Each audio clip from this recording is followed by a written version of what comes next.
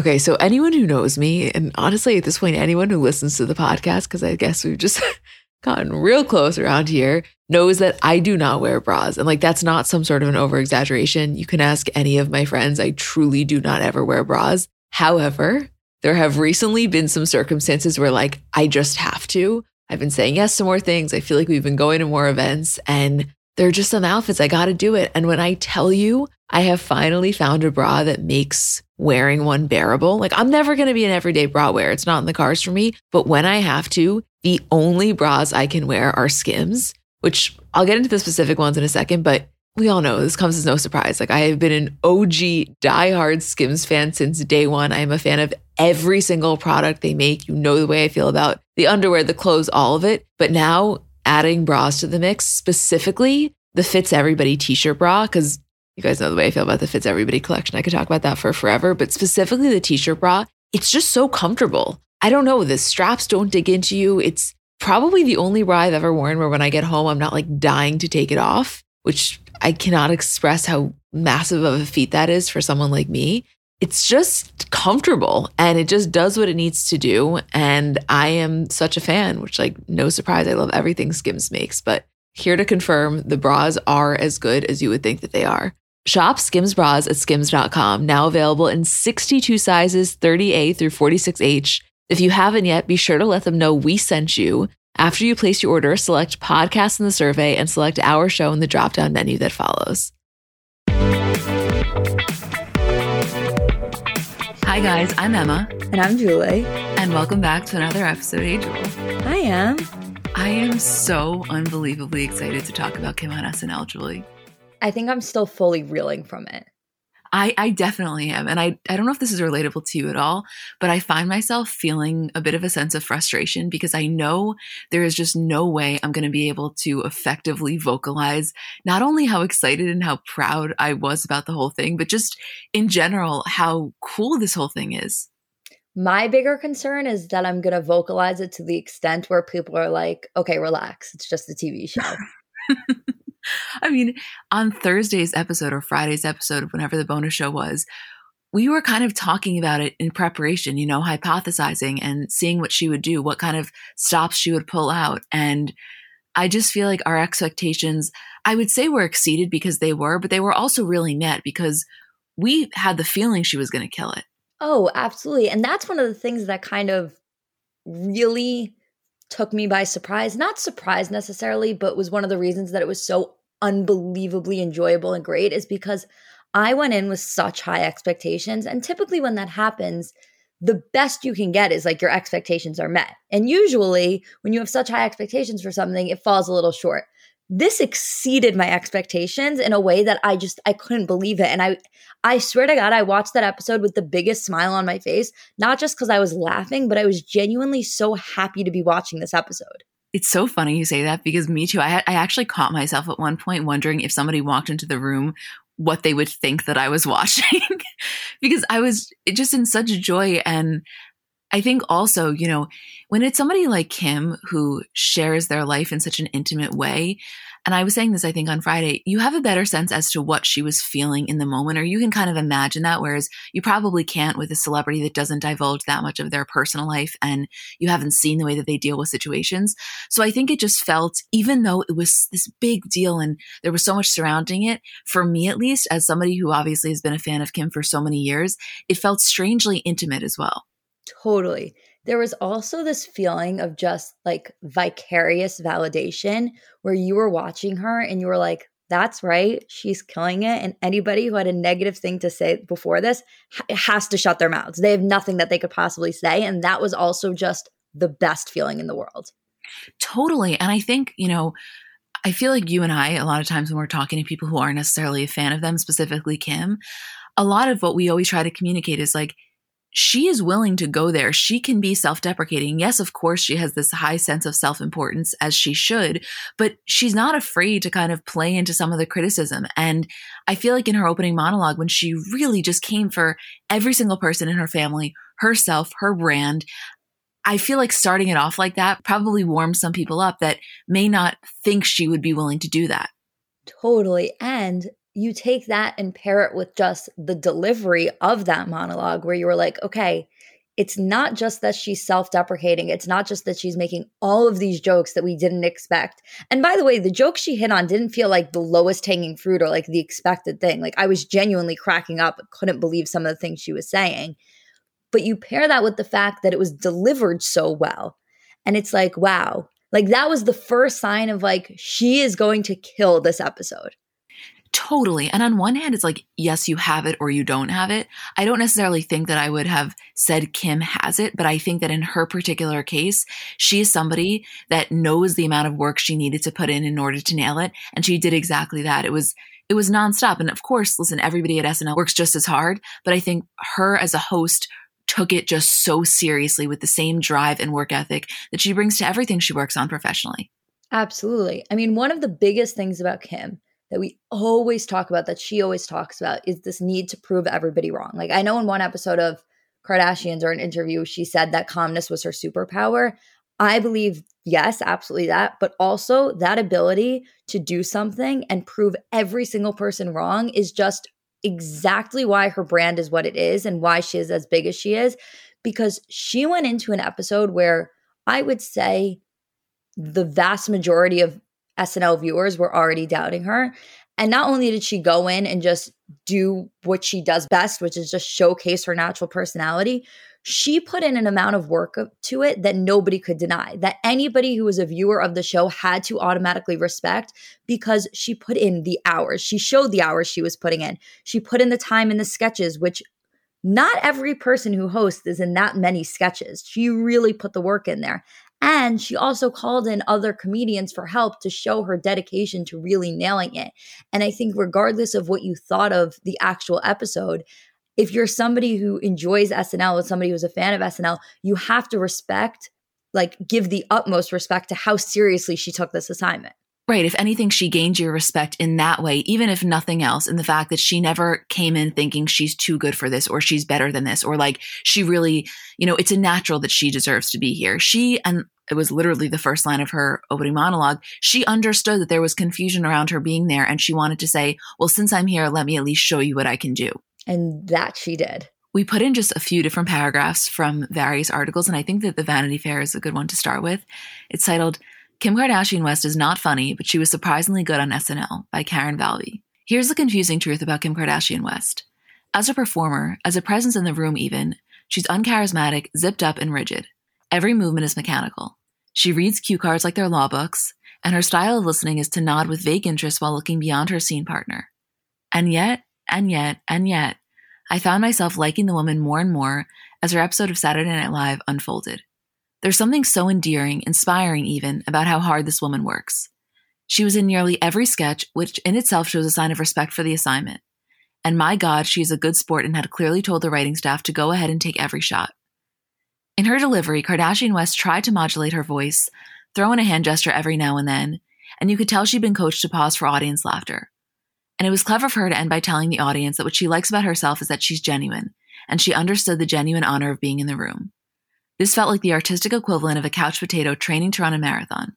Somebody who doesn't have delusions of greatness, but rather dreams of accomplishment.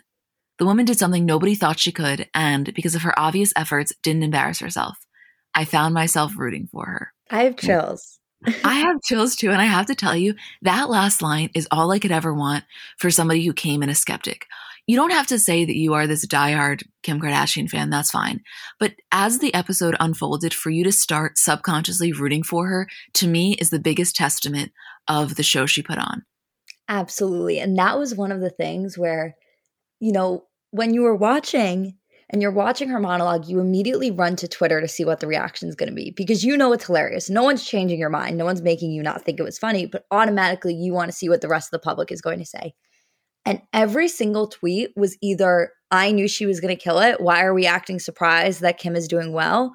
Or all of these people, and this was the vast majority, saying, I cannot believe how much I am enjoying this right now. I cannot believe how well she is doing. I cannot believe how funny that was. And seeing those come in was like an experience I couldn't even explain. As not Kim Kardashian, as not a member of the family, I could not believe the reaction that I was having to the positivity coming in about the monologue. It's so funny you say that because I obviously, just behind the scenes for a second, was at a bachelorette party and I couldn't watch it live, but my phone was blowing up because you and Isabel were both experiencing not only SNL, but also the Twitter aspect of it in real time. And I was kind of holding my breath for a second because I didn't know what people were going to say. And for you, who I feel like follows a lot of people that not only are skeptics of the Kardashians, but I think also just would identify as non-fans, for you to feel as though their response was so positive was just exciting for me, even having not watched it yet. It was so exciting. The internet reaction was just, it was everything I could have hoped for, especially because you're sitting there and it's like, obviously you don't get to say to people, I told you so. This is not your night to say I told you so. It's not about you. But you still get that vicarious feeling. And it was literally just rewarding. And I have to say, watching it, not only did I have that feeling of being so happy for her and it being about her, I also had like a very renewed feeling personally of being like, wow, this is why I love SNL. I was actually going to ask you that because obviously you personally have had a much more lengthy history with the show SNL. And, you know, it's been something that I feel like your interest has ebbed and flowed in because for so long you were so passionate. And I think you acknowledged that it kind of took a dip. And so I was curious about how this manifested itself for you in that exact way. I truly felt it was one of the most enjoyable SNL watches and experiences I've had in the past couple of years. And I'm not delusional in the sense of like, Kim was amazing, and Kim was specifically amazing for Kim and what people expected of her. I understand that in the grand scheme of SNL and the amazing people they've had on the show and the amazing hosts they have, it's not like she necessarily compares in terms of her comedic abilities. But there was something about watching her where typically when you have a host on and you have an amazing host, you're so excited for them because it's such an honor that that person is hosting and you're so excited for that person to be on the show. There was something about Kim hosting where it wasn't just I was so excited she was there. It was that I actually felt like SNL as a whole benefited from her being there. And I think that is a rarity. I think that the sketches were better than I've seen in recent years. I think they were funnier. I think she obviously gave them so much material. And for her to, you know, clearly go in and say nothing is off limits, gave them the ability to really write characters based on Kim herself that just worked so well. And just, I was watching, like I said before, with a smile on my face the entire time because it was just so overwhelmingly enjoyable of an experience. Exactly. You know that TikTok sound that's like, oh no, who got you smiling like that? Literally No. Kim on SNL. Literally Kim on SNL. Yeah, no, I know. I also think the thing about it is that like, if you, for any average person, you obviously know your family better than anyone. And so it must be easier or more enjoyable to joke about them. And that's such an obvious in. But for most people, the rest of the world doesn't know your family. But when the rest of the world also is in on the jokes about your family, you can play that up in a way that isn't just more natural to you, but is also so entertaining to the masses, to people that like you and to people that don't like you. Because by the way, you could be somebody like us who cannot get enough of Travis and Kourtney's relationship and wants to see every kissing photo and wants to see all the PDA. Or you could be somebody who really can't stand them and finds it to be a little bit vulgar. And you enjoyed that People's Court sketch just as much because you were either making fun of them or laughing with them. Right. I mean, that's also it. The sketches were just great. That People's Court sketch was so funny. That line where Kris says to Kendall and Kylie, or the two that were acting as Kendall and Kylie, about Kendall not having enough drama. And she says back, I'm a Jenner, not a Kardashian. And Kris says, and that's something you need to work on. Like, typically, not everybody who watches SNL would understand that joke fully, but it just hit so well, especially because it was Kris herself delivering it, that it was like, the whole family is in on this. This isn't just Kim kind of doing this self-deprecating thing and taking hits at her family. The family is also in on this whole joke, and the usage of Kris and Khloe in it was so perfect and not overdone and used at the right times. And the guests really made the whole episode as well. No, it's absolutely true. And not just from the family, because even in the Bachelorette sketch, in Travis Andrews' Washington Post review that Kris posted, there was this one paragraph, which I want to read. He goes, what makes the sketch work so well is how little the men actually say.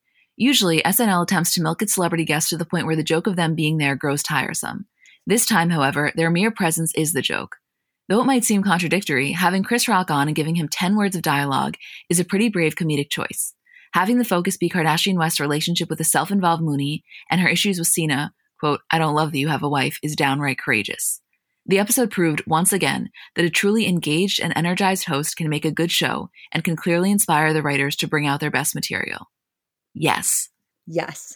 Well, that's exactly what you were saying a second ago. I think not only her being so energized and her being so willing, but I have to imagine that in their first meeting, she said to them, I'm telling you right now, nothing is off the table. Because to get, I know we're kind of going all over the place from sketches to monologue, but to get a Kanye and an OJ thing back to back, that's like top of the top in terms of how far she would go. Right.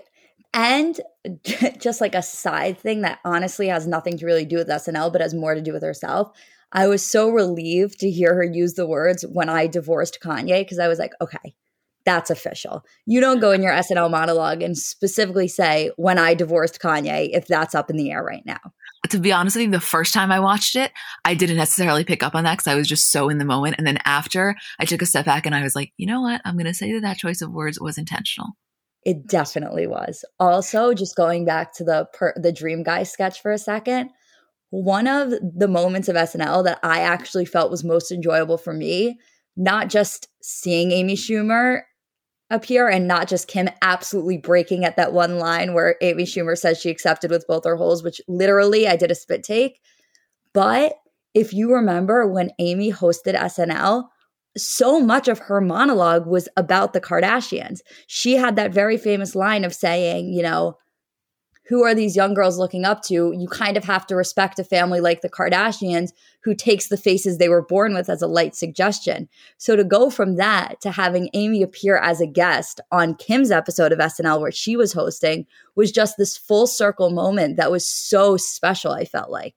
Beyond so, and to take it even a step further from that, then Kim on her own monologue is saying the line, I'm so much more than the reference photo that my sisters show their plastic surgeon.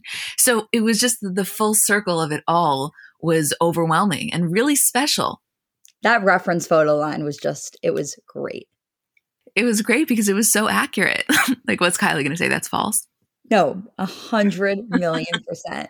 Also, I would obviously be completely remiss to not mention the skit of Kim and Pete.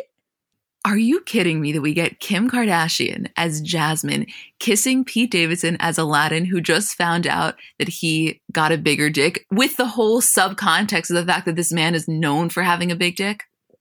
I said, and I was like, wow, I watched Kim live my dream tonight. And my dad was like, hosting SNL? And I was like, no, kissing Pete Davidson.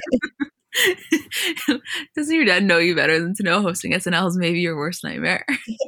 It's like one of those things that would be my worst nightmare, but also my dream at the same time. So it's a difficult relationship, but it was definitely the Pete aspect for me. Just one other note on Pete is that in the People's Court sketch, when he's playing MGK and obviously Kim is Kourtney, it was so great because probably the two most qualified people to make fun of those respective relationships were in the sketch. It wasn't like Kim was just playing Kourtney and then some random person was playing MGK. So out of the foursome, two of the four people happened to be best friends with them / sisters. What was funny also was you kind of went into the episode and that was the one guarantee, like that there was going to be a joke in there about MGK, Megan Fox, Kourtney, and Travis, and that Pete was going to be the one to play MGK. Like you went in and that was kind of the one given of the episode. And still when it happened, I was like, that's amazing. Like I was so taken back still, even though I absolutely knew 100% certain that episode wouldn't have ended without it. Well, I think we literally said it on last week's episode. We were kind of, hypothesizing as to what we thought was going to happen. That court sketch was so funny. I also keep going back to the Dream Guy sketch because I think that was probably the most talked about sketch of the night. But one of the most under-discussed parts of that was how good Kim's wig looked. I love her in a light brown. I did too. I looked at her and I was like, I so get why John Mulaney walked back into this building for a haircut. I can only imagine, especially with Kim, like with your average host, I know that the change times in between is so brief and so stressful. And I've literally witnessed it happening. But I feel like with Kim specifically, because she's so particular with how she looks, that it just must have been, I guess the lead up, I should say, must have been even more precise than usual. Oh, I think so too. What was funny also in the Dream Guy sketch? Blake Griffin being there. I thought they were going to mention Kendall at some point. Like I thought there would be a slight reference to the sister thing. I actually think them not mentioning it was almost funnier because it was like an if you know, you know type of thing. Right. How hot is he? Like, I'm sorry. No. I know he's standing next to Jesse Williams and Tyler Cameron and these other men that you would think are maybe factually better looking. I know it's just the height thing, but it's not actually. It's his entire presence. He's just so attractive. No, I so agree with you. Also, what's funny is everyone there was kind of random, but I felt like no one's presence more random to me than Chase Crawford, and no one's presence I was more excited about than Chase Crawford. It was the most beautiful randomness, and you know that he was happy about it. He posted Kim after. Well, that was one of the things I loved really the most was everybody who had a piece in that sketch was so genuinely excited and proud of it after. And Amy posted, they all posted. They were so excited to have been a part of that. And they really knew how well that sketch did and how well received it was. And it was so funny to watch them all be so proud of themselves for that. I know. And I feel like if you're Kim, Chris Rock, for example, is one of the most well-respected comedians in the world. I know he's a family friend and all of that, but I think, you can take that aside and personal relationships aside. And I still think that it must be an honor that people who are such well-respected comedians like an Amy, like a Chris Rock, who people would think of when they think of SNL, understood the magnitude of this. And listen, nobody's saying that Kim is on that level, but they said, you know what? It makes sense that you're here. You know what? Everything about it was just everything I could have asked for and more. And I know that to a lot of people who watched it and even enjoyed it, the level of discussion about it could be a little over the top. I just felt like it was such a cultural moment, and everyone who was watching it that night and everyone who watched it after really understood it. Like, I can't even tell you the extent of the people that I was speaking to just about this sketch that I would never normally speak to, even about Kim related things, even about SNL related things, because every single person was just so unbelievably excited to be a part of this moment. Oh, totally. Listen, that ship has sailed for me a long time ago about, potential over discussion. It's one thing that happened. We have one episode to talk about it, and I can't hide it. What am I going to do? Fake my level of excitement now just to not seem ridiculous. I'm really excited about this, and I totally own that. I am too. I actually feel like I have to go watch it after. Yeah, no, for my third time. I also, in that Washington Post article that I was reading earlier from Travis Andrews, he has this one part that references Deborah Messing, which I want to just quickly read because I want to read the ending line.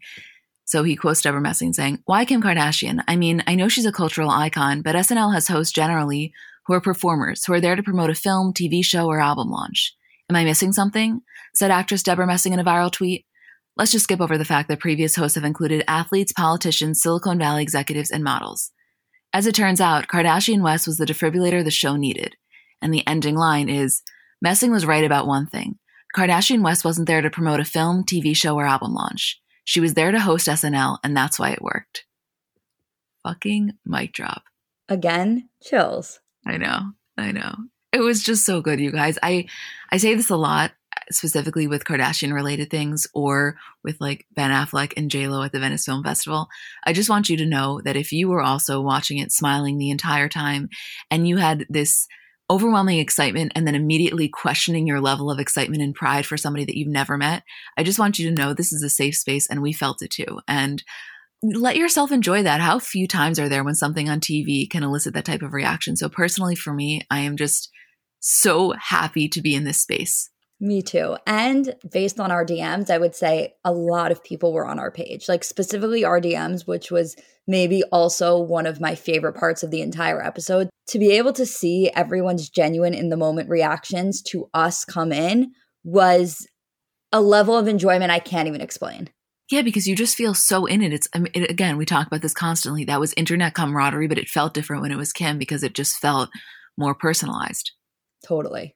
Obviously, there are other elements of this that we want to talk about, like Khloe and Kris being there and Courtney not, and, all of that stuff, which is a little bit more you probably only care about if you're somebody that really cares about the Kardashians. So we're going to do that at the end in the Kardashian recap. We have a few other stories to touch on, but we wanted to just have a general discussion and then go a little bit more deep when it's only the people that actually really care about this stuff. I think that's a good plan.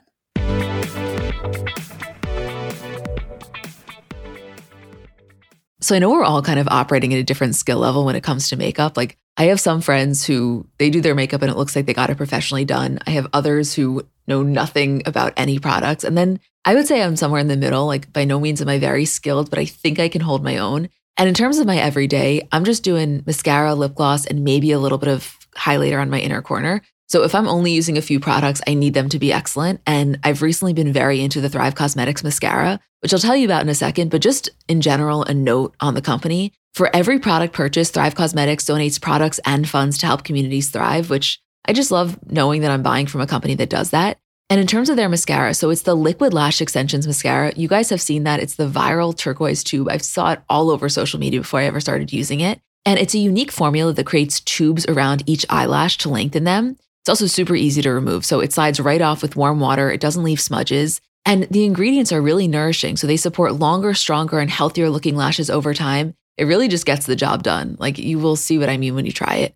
Refresh your everyday look with Thrive Causemetics, luxury beauty that gives back. Right now, you can get an exclusive 10% off your first order at thrivecausemetics.com/CBC. That's Thrive Causemetics, CAUSEMETICS.com/CBC for 10% off your first order.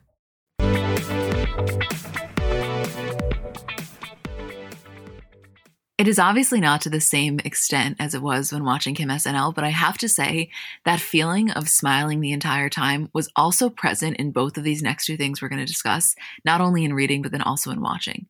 Yeah, absolutely. So I'm sure you guys saw that Adele covered both US and British Vogue, and her single Easy on Me comes out October 15th, which she did an Instagram Live a few days ago, and she ended up playing about a minute of the song. I didn't see it when it was actually happening, but I caught some of it after, and I'll put the link in the description for anybody that missed it.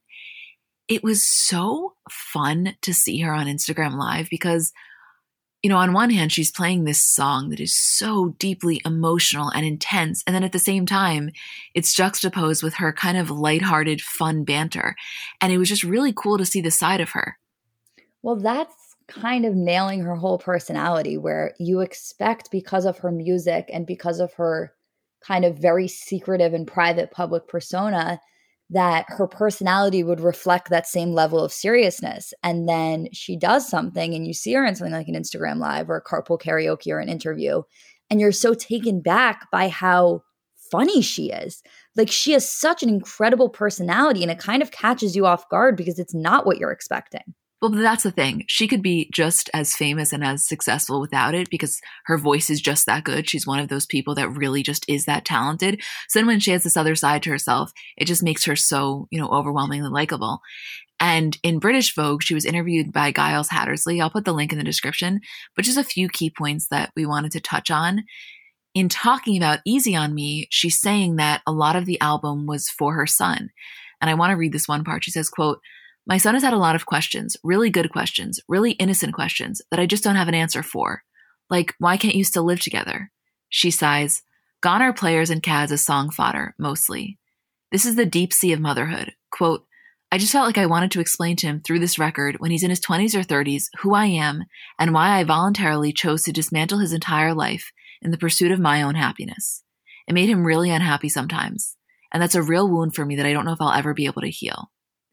That, to me, that one part of just explaining, that she wrote this with her son 20 years down the line in mind, but that one particular line when she said, "I voluntarily chose to dismantle his entire life in the pursuit of my own happiness," I just found that to be so impactful because, and she says it later on, I don't know if it's a wound I'll ever be able to heal, of like, she on one hand has a sense of guilt about it, but also recognize that not only did she need to do what she needed to do in order to be her best self, and then by extension of that, be the best mother to her child, but also I think that she has the faith in herself that she will be able to, carry her son through this and explain it to him in a way that does make sense, even if it takes a little while. Oh, absolutely. I mean, that's what's kind of so interesting about this next album is obviously it's written with the intent of explaining this giant major life event to her son, and especially explaining it to him in the future. But, obviously this is a massive worldwide record, and we also get to benefit from that. And we also get the explanation of that, where, like we were saying before, Adele is extremely private. This wasn't a divorce where, both parties were equally as famous and the world was super, super invested in the divorce and like heartbroken by this couple splitting up. It wasn't really like that, but we did have a very large interest in her and her journey after the divorce and how that was going to manifest in her music. So to get an album that's so clearly so personal, we also get some of our questions answered. And we also probably get questions answered that we didn't even know we had. Oh, completely. I mean, in this article, she spoke a little bit about, her dating life. And at the end, while they were doing the interview, her boyfriend, Rich Paul, came into the room. And so not only did she end up talking a little bit about it, but also the author got to say from his perspective what it was like watching her watch him, how her eyes kind of lit up when he walked into the room. And something that she said here, which is something you and I talked about a lot in terms of just hypothesizing who she could potentially date, is that she is such a megastar and she recognizes the magnitude of her fame. And she was saying, like, I dated before him, but most people were so put off by everything that came with my celebrity.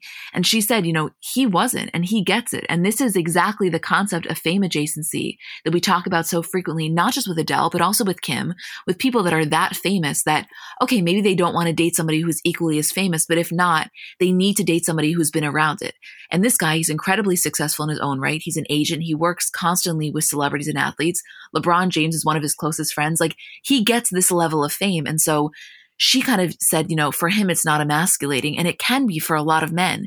And I love that she talked about that because that's exactly what we were discussing when we were first hearing the rumors about them. Yeah, absolutely. I mean, we said it. We were like, this relationship makes so much sense, especially when you compare it again to her last relationship where it wasn't like she married somebody who was equally as famous or somebody who was even famous at all.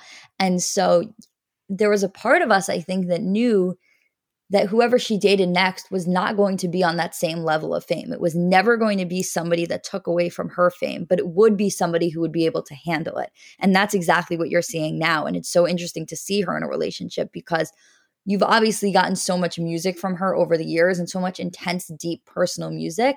But it's not like you've watched her personal life play out, where there are so many artists where you can listen to their music and say, like, oh, I know exactly who that's about, or I know exactly what event they're talking about because that was such a big thing in the news. Adele doesn't specifically have that. So this album is kind of one of the first times where you're really seeing her personal life play out in her music and understanding how that connects to each other. Completely. And, I thought something that was very telling that she talks about is like one of the reasons that some of the relationships never progressed before Rich is because they were never able to actually have experiences together, because going to dinner is not just going to dinner. Going to dinner is this entire production. And so they referenced the night of, remember when they were seen courtside at the basketball game, she was like, it wasn't like he dragged me there. She was like, I want to go. I want to do this. And I think the very fact that she's willing to do something that's that public with him is such a testament to how comfortable she feels, not only with him, but also how comfortable she knows he feels with the lifestyle. Because one of the things she said is that when they started to get skittish around that stuff, it of course made her more guarded. And so it's like all you could ever want for another person is to be able to be their most authentic self and then also feel as though their lifestyle is being celebrated and not judged. And so to me, it just feels like peak happiness. Oh, absolutely. And I absolutely love that for her. Also, just keeping in mind that this relationship is coming at a time where we're expecting new music from her. Even when they were first seen courtside, it was kind of like, oh, we get this feeling that Adele's coming. There's been rumors circulating for a year. So obviously there's an interest in Adele as is just because of her mega superstar. But there's also a very, very intense renewed interest in her because we knew to expect new music. So anytime a celebrity like that is seen public, especially after kind of not being seen for a while, and not that she was necessarily in hiding, but she's not a super public person. So you kind of had that overwhelming force of like, wow, not only are we excited about a new relationship, we're excited about seeing her post-divorce. And on top of all of that, we're excited about new music, which is probably the biggest thing of all of it. Right. It's like the ultimate combination of things that could happen in somebody's life. Right. And so for a person to be able to kind of handle that major influx, it's very telling. It is very telling. And I'm not that it wasn't evident in this interview, because I think that just her entire presence came across very clearly. But I'm telling you guys, watch the Instagram Live if you haven't, and you'll completely see what we mean. And on top of that, I just wanted to quickly touch on, her talking about her weight loss journey. And she was basically saying, like, I know so many people in my position would have gotten a huge deal with a diet company and would have done this as an entire branded integration. She was like, I didn't want to do that. I did it for myself. I didn't do it for anybody else. And the author asks her, there's been a mad degree of public ownership over you though, right? And she responds, people have been talking about my body for 12 years. They used to talk about it before I lost weight, but yeah, whatever. I don't care. You don't need to be overweight to be body positive. You can be any shape or size, which I just, of course, appreciate that discourse in general always. But I think specifically coming from her, she made it very clear of like, it's great that you feel whatever way you feel about my weight loss, but let me be abundantly clear. This was 100% done for myself.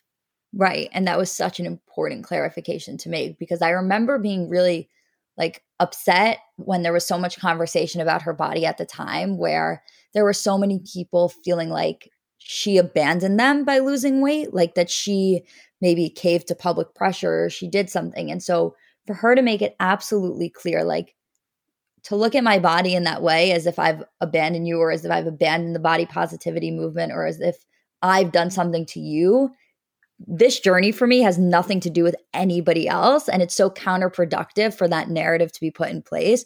So for her to clarify and say, like, this is about me, no matter what size I am, I felt was so important for her to say. Yes. And it goes for both ways, It's Right. also, right, because you're right. It's speaking directly also to people who, sadly felt maybe like they lost that sense of relatability. And I think a lot of it is like what she was saying is like, my body is an extension of me. All of the qualities about me exist no matter what size my body is. Right. And another important clarification that she made was this wasn't a revenge body situation. This wasn't like I got a divorce and now I'm going to lose weight as a result of that. It was like, this has nothing to do with you guys. It has nothing to do with my ex-husband. It is for me. And I thought that was, again, just so powerful and important for her to say. By the way, the other thing that I love about her is like, she's not at all naive to the fact that if she was not in the position she was financially, she would not have been able to do this in that exact way. She has trainers she works out with constantly, and she has a whole team around her being able to help her achieve this. And she's not shy about that at all. And it's not that everybody didn't know that, of course, but I always think it's important when people in that level of power just point that out. It's one thing for everybody to know. It's another thing for it to be so transparent. Right. I was just going to say that. I don't think celebrities necessarily owe us transparency. I know a lot of people disagree with that statement, but I personally don't feel that way. But I do think that it is always unbelievably refreshing when they choose to do that.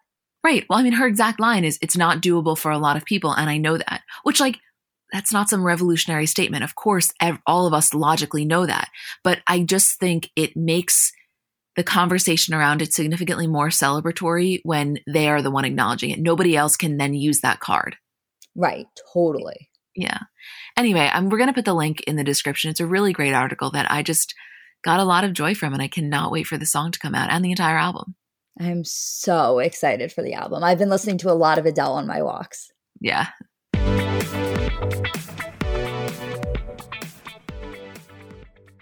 Shout out to Astepro for sponsoring this episode and providing me with free samples. So I don't know if you guys suffer from allergies, but kind of a new development in my life is that I apparently do. I didn't used to, but in the last few years, I've noticed specifically as the seasons change that I start to have allergies. And to me, there is nothing more uncomfortable than that feeling of nasal congestion. Like you just don't feel like yourself. And I was really looking for something that worked because so much of this stuff doesn't work. And I found Astepro to be really helpful. So I think it could be for you too if you deal with this kind of stuff. So Astepro is a first of its kind nasal allergy spray. It's the fastest 24-hour over-the-counter allergy spray, and it starts working in 30 minutes while other allergy sprays take hours. Astepro is the first and only 24-hour steroid-free allergy spray, and Astepro delivers full prescription strength indoor and outdoor allergy relief from nasal congestion, runny and itchy nose, and sneezing. By the way, that 30 minutes thing is real, and for me to have relief in 30 minutes is just a game changer. Get fast-acting nasal allergy symptom relief with Astepro. Go to asteproallergy.com for a discount so you can Astepro and go today. ASTEPRO allergy.com. Astepro and go. Use as directed for relief of nasal congestion, runny nose, sneezing, and itchy nose due to allergies.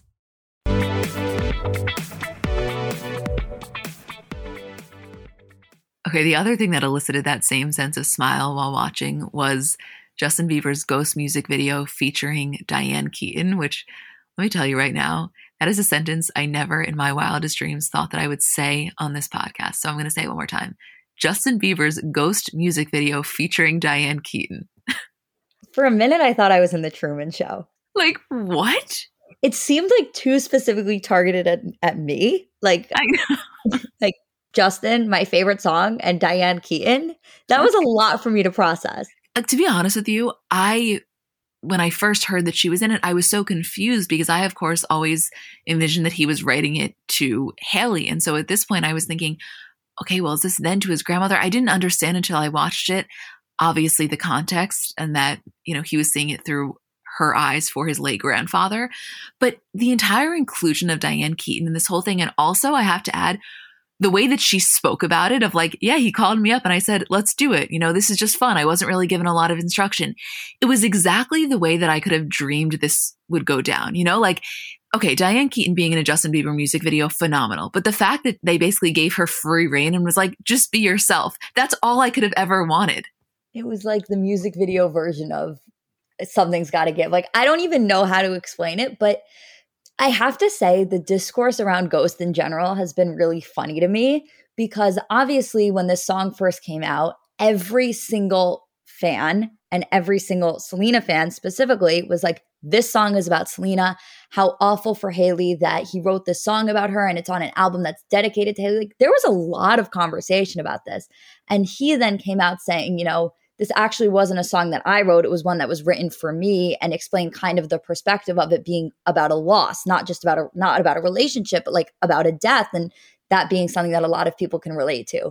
So then for this music video to come out and the progression of this is about Selena Gomez to no, actually, this is about Diane Keaton is maybe one of the greatest things ever. It's one of the funniest things ever. Yes, it absolutely is. And Justin Bieber to be like her doting grandson who just wants to help her be able to live her life with the same vibrancy that she did before her darling husband passed away. Like, I mean, are you kidding? When you're in middle school and you have a Spanish project and you have to make your Spanish family tree and it's like you pick your own family members to like explain to explain your knowledge of family vocabulary. Like, that's what I would have picked. It would have been like husband, Justin Bieber, grandmother, Diane Keaton. That's what I'm saying though. This entire thing looks like it's straight up out of your just mood board dream. And you're right. Like maybe you're, currently now, but also like your 16-year-old self. You know what else is really funny is that Diane Keaton and Justin have like a little bit of a history there. Like he surprised her on Ellen once. Diane always comments on his Instagrams. Like they really love each other. Like it's a very funny relationship. So what was extra funny was her being in this music video was surprising, but not like shocking. Right, exactly. There's definitely a sense of mutual admiration there, which I just love the whole thing. Like I have nothing really beautiful to say on this other than it was a great watch. And I'm just so glad that it now exists forever. Me too. The next thing we want to talk about, it's not really a story, but I'm honestly curious, not only what you think, Julie, because you and I haven't spoken about it, but also what you guys think. So please let us know. I'm sure you have seen that there are rumors circulating that Chris Evans and Selena Gomez are dating. And the evidence is really minimal, if any. I think the only thing is the fact that they followed each other on Instagram. There were then, some things circulating that they were seen leaving the same place. It ended up that those photos were not at the same place they were taken years ago. So it's really just two things. One, them following each other on Instagram. And then second of all, in 2015, Selena was on Watch What Happens, and she said that she had a crush on Chris Evans. So those two things pieced together, in addition to them both being single right now, are kind of what we have to work with. But what are your thoughts? So I definitely can't approach this with any sort of like, what do I think about them being together? Because it's such minimal evidence, or if any at all, and a lot of like altered evidence that I would feel genuinely uncomfortable. So I can not say whether or not I think the rumors have any validity to them, but I can say in theory what I would think about this relationship, which is I would absolutely be down for that to be a thing. I actually have to tell you, I agree. Like, I can't say, like, let's pretend this is real. I really don't know. It seems so minimal to me, but it's like, I would have never put these two together. I don't know why. It would not have been anywhere on my list of like top 10 people either of them could date. I don't know why, since they're both so single and so attractive. But I got really excited about it, I think, is the best way that I can describe my feeling. I think there's something about a celebrity couple that's so unexpected when you hear two names put together that it's like, I kind of hope that's true just because it would be so random. Like, it's kind of like Angelina Jolie and The Weeknd being out to dinner together. It's like, I don't know necessarily how I feel about them as a couple, but I know that it would be incredibly fun because it is such a random pairing. Right. And also, though, they are so famous. Like, they are both just so unbelievably famous. I mean, I consider Selena Gomez to be one of the most famous people in the world ever. Yeah, she is. I mean, she's one of the most followed people on Instagram. And I think at one point, she was the most followed person on Instagram. So yeah, I mean, they are fucking famous. Could you imagine, though? Like, I keep bringing it back to this because it's now just my favorite thing ever. I feel like we're talking about this with every single couple that is even rumored. Imagine the Zendaya Tom Holland car kissing photo. Right. I would lose my mind. There's just something about, listen, celebrities dating will always be a level of fascination that never gets old. I don't think there has ever been a time where, since like celebrity really became a thing, where their relationships have not been of public interest and have been worth discussing, just in general. So for me, it's so much more the idea of like, wow, what random couples are going to pop up that we least expect? Throughout our time, what couples are going to start dating that we can have new and fun conversations about? Because that is something that is never going to get old and never going to end. It's maybe the most fun thing ever. Like, I can't express to you how deeply I can't relate to, you know, the people that are like, who cares? Let them do what they do. Who cares? It's like, I care. I care with every fiber of my being. Yes, let them do whatever they want to do. I don't care in the sense that I have, you know, personal feelings of anger or sadness if they choose somebody that I wouldn't necessarily choose. It's not that. I just am so interested. I'm never going to not be interested. It's a part of Hollywood that just brings the dynamics of it all together. Again, it's like we always have this discussion about the lunchroom and like Hollywood kind of existing as a high school, where it's like Selena Gomez and Chris Evans could just be a school rumor with zero validity that's being discussed in the hallways and no one knows how it started. Or it could be something and it's like, wow, how did two people from these random groups of friends end up dating? And to me, it is just, even if there's zero validity to it at all, which there 100% may be, just the discussion of it in general as a possibility is nothing but fun. Right. And then, I mean, let's talk about it actually. Let's pretend that this, you know, really does go through and it happens. And even if it's not a long-standing thing, but they end up having a short-lived romance and then at some point they talk about it after. That's always the most telling, to me, the most interesting. When, let's say, Selena Gomez is sitting on Ellen and Ellen forces it out of her and she explains how they first met, you know? Well, we had been friendly for years and we have the same agent or whatever it is. Like, I want that little bit of behind the scenes. That is the shit that I absolutely live for. Me too. Something I think about often, like often, is the amount of celebrities and which celebrities have hooked up just one time or two times, and you'll never, ever hear about it. Julie, think about the amount that we know about that aren't public, and that's such a small sliver. I think about it constantly. It is something that takes up a huge amount of my brain space, and not even in the sense of like the people we have heard rumors about or the people that we may even know about it. Just in the sense of knowing it happened without ever knowing it actually happened is, I mean, because every single time there's a celebrity couple, by the time you're discussing it, they're in a relationship. It's not like a hooking up phase. It's not a talking phase. By the time it becomes public, they are in a full relationship.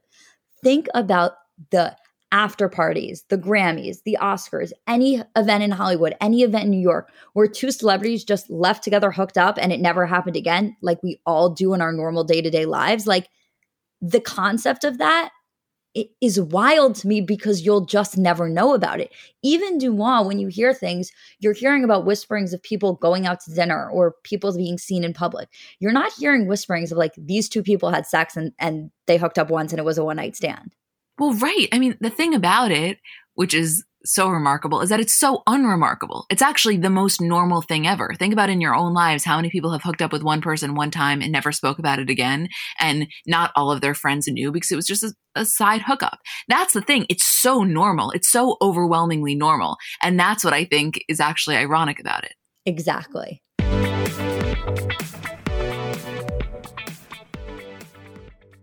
Apartments.com believes a dishwasher does more than just clean plates. It turns your whole place into a time machine by turning the time you would have spent washing dishes into extra time for you. That could mean more time to read, more time to knit, or more time to contemplate the vastness of time itself. With Apartments.com, finding somewhere to live with an elusive dishwashing/time-expanding device is easy. And listen, we all have our non-negotiables in terms of what we really want when looking for an apartment. I know for me, natural light has always been really important. I just know myself, and I am a happier person when I have that natural light throughout the day. And I also told myself that in my next place, I will definitely have a washer and dryer because you just can't beat that convenience. And I know it can be hard to find, but when you find it, I think it is so worth it.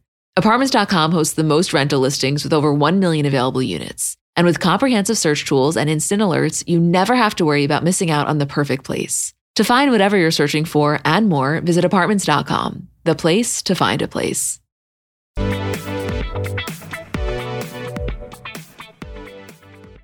So in terms of the Kardashian recap, like we said earlier, we want to talk about some of the familial dynamics surrounding Kim on SNL because obviously Kris and Khloé were there. Kourtney wasn't. It was Landon's 18th birthday, so that's where she was. Okay, I just got to say, like, of course Khloé was going to be there. And of course, she is, to me, just the best example of what a sister is, what a sister should be. And specifically to Kim, she shows up time and time again, and she has such a palpable sense of admiration and celebration for every single thing that Kim is and every single thing that Kim does. And I cannot imagine as Kim what it must feel like to have that level of unconditional support and love. Khloé's best, most redeeming quality among all of her great qualities is that there is absolutely no one more ride or die than Khloé. No, there's not. Her level of loyalty and the way that she shows up for the people that she cares about, it's remarkable. It truly is. It was, and I texted you that when I was watching. And I think when the after responses started to come in and the way that Khloé was so excited before the show and after the show and so willing to obviously be a part of it, is Khloé is the best sister. She's the best sister, all of them. And I think that one of the really annoying narratives that surrounds Khloé is all of the things that she may not get to do. Like, for example, the Met Gala, or people saying, like, do you think Khloé would want to host SNL? She'll never get the opportunity to. Like, one of the best qualities about Khloé is that she is so actually genuinely vicariously happy for her family members that it is as if she is doing those things herself. I genuinely believe that Kim hosting SNL was the greatest joy that Khloé will have because she was so unbelievably happy and proud of her. And that is just who Khloé is. And she should be unbelievably celebrated for that fact. Julie, I could not agree with you more. And honestly, for me, like, yes, of course, I think also for her to have a cameo there is cool just because that's an iconic thing to do, to have a cameo in SNL. But I think her source of happiness from it came more so from the fact that, like, she knew that her being willing to go there and doing the whole thing would only further the whole experience for Kim, you know, like, not that Kim needed Khloé to show up, but Khloé showing up just added another thing that made Kim's performance even more memorable. And so I think for Khloé, like, all she wants is for Kim to get rave reviews from this. And if she could have even 1 ounce of a part of that, she's more than happy to do so from such a selfless place. Absolutely. Kris wrote a really long, nice post about Kim being on SNL. Everybody should read it. But one of the things that she says in it was about Kim always including her family and that being one of the most special qualities about Kim. And I so agree with that. Like, Khloé and Kris's presence on SNL didn't feel like they were trying to capture their time to shine. It felt so much like this is Kim's thing. She wants us to have a piece in it. So it's a no-brainer that we will. Exactly. And they, you know, listen, let's just have the conversation because why not? All of this prefaced by who the fuck are we? I'm sure things are great. No need to cause an issue when there isn't one. Yes, all of that. That being said, like, I found it really disappointing that Kourtney wasn't there and that she's posting about it a day later. And I understand that it was Landon's 18th birthday, but I mean, I don't know. Like, come on. Can I give my Kourtney hot take? Yeah, do it. I think the reason she wasn't there is because she isn't vaccinated. Oh, that's interesting. Yeah, that's very possible.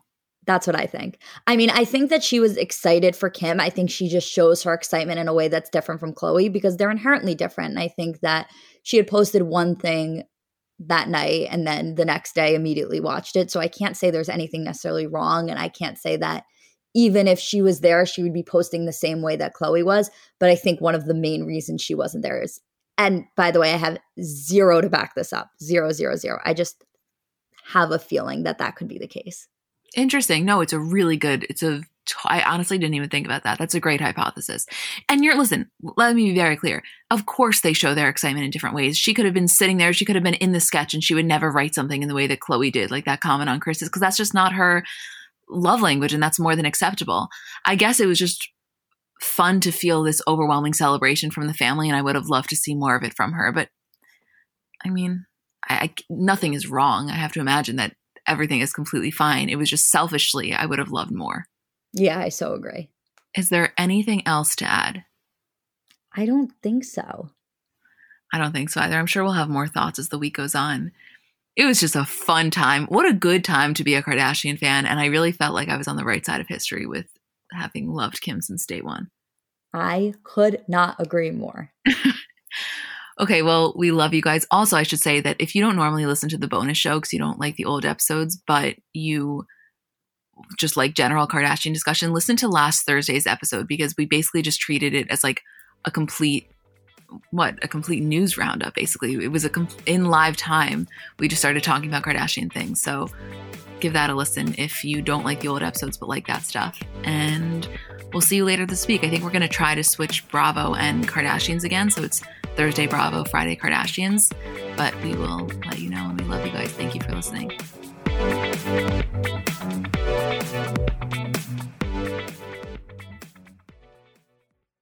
Let's talk about baby making for a second, because it's really not as simple as it's made out to be, meaning there's just factually a lack of knowledge surrounding how to get pregnant. And kind of, for many of us, we spend our lives trying to prevent unwanted pregnancy, that when you do want to conceive, there's almost a lack of understanding and resources, which is why I want to introduce you to Frida Fertility. Frida Fertility is the only one-stop shop that makes it easier to make a baby, with a set of solutions for everything from egg and sperm health to ovulation tracking to conception aid. And basically what Frida is doing is simplifying the journey to parenthood with products that help you go from trying to making a baby. And their products are innovative, easy to use, accessible, from ovulation prediction to at-home insemination kits. They're kind of revolutionizing the conception aid game with the at-home insemination kit, which is almost, you can think of it as like a modern, effective solution to the turkey baster. This is baby making simplified. Find Frida Fertility on Amazon, Target, and select CVS near you.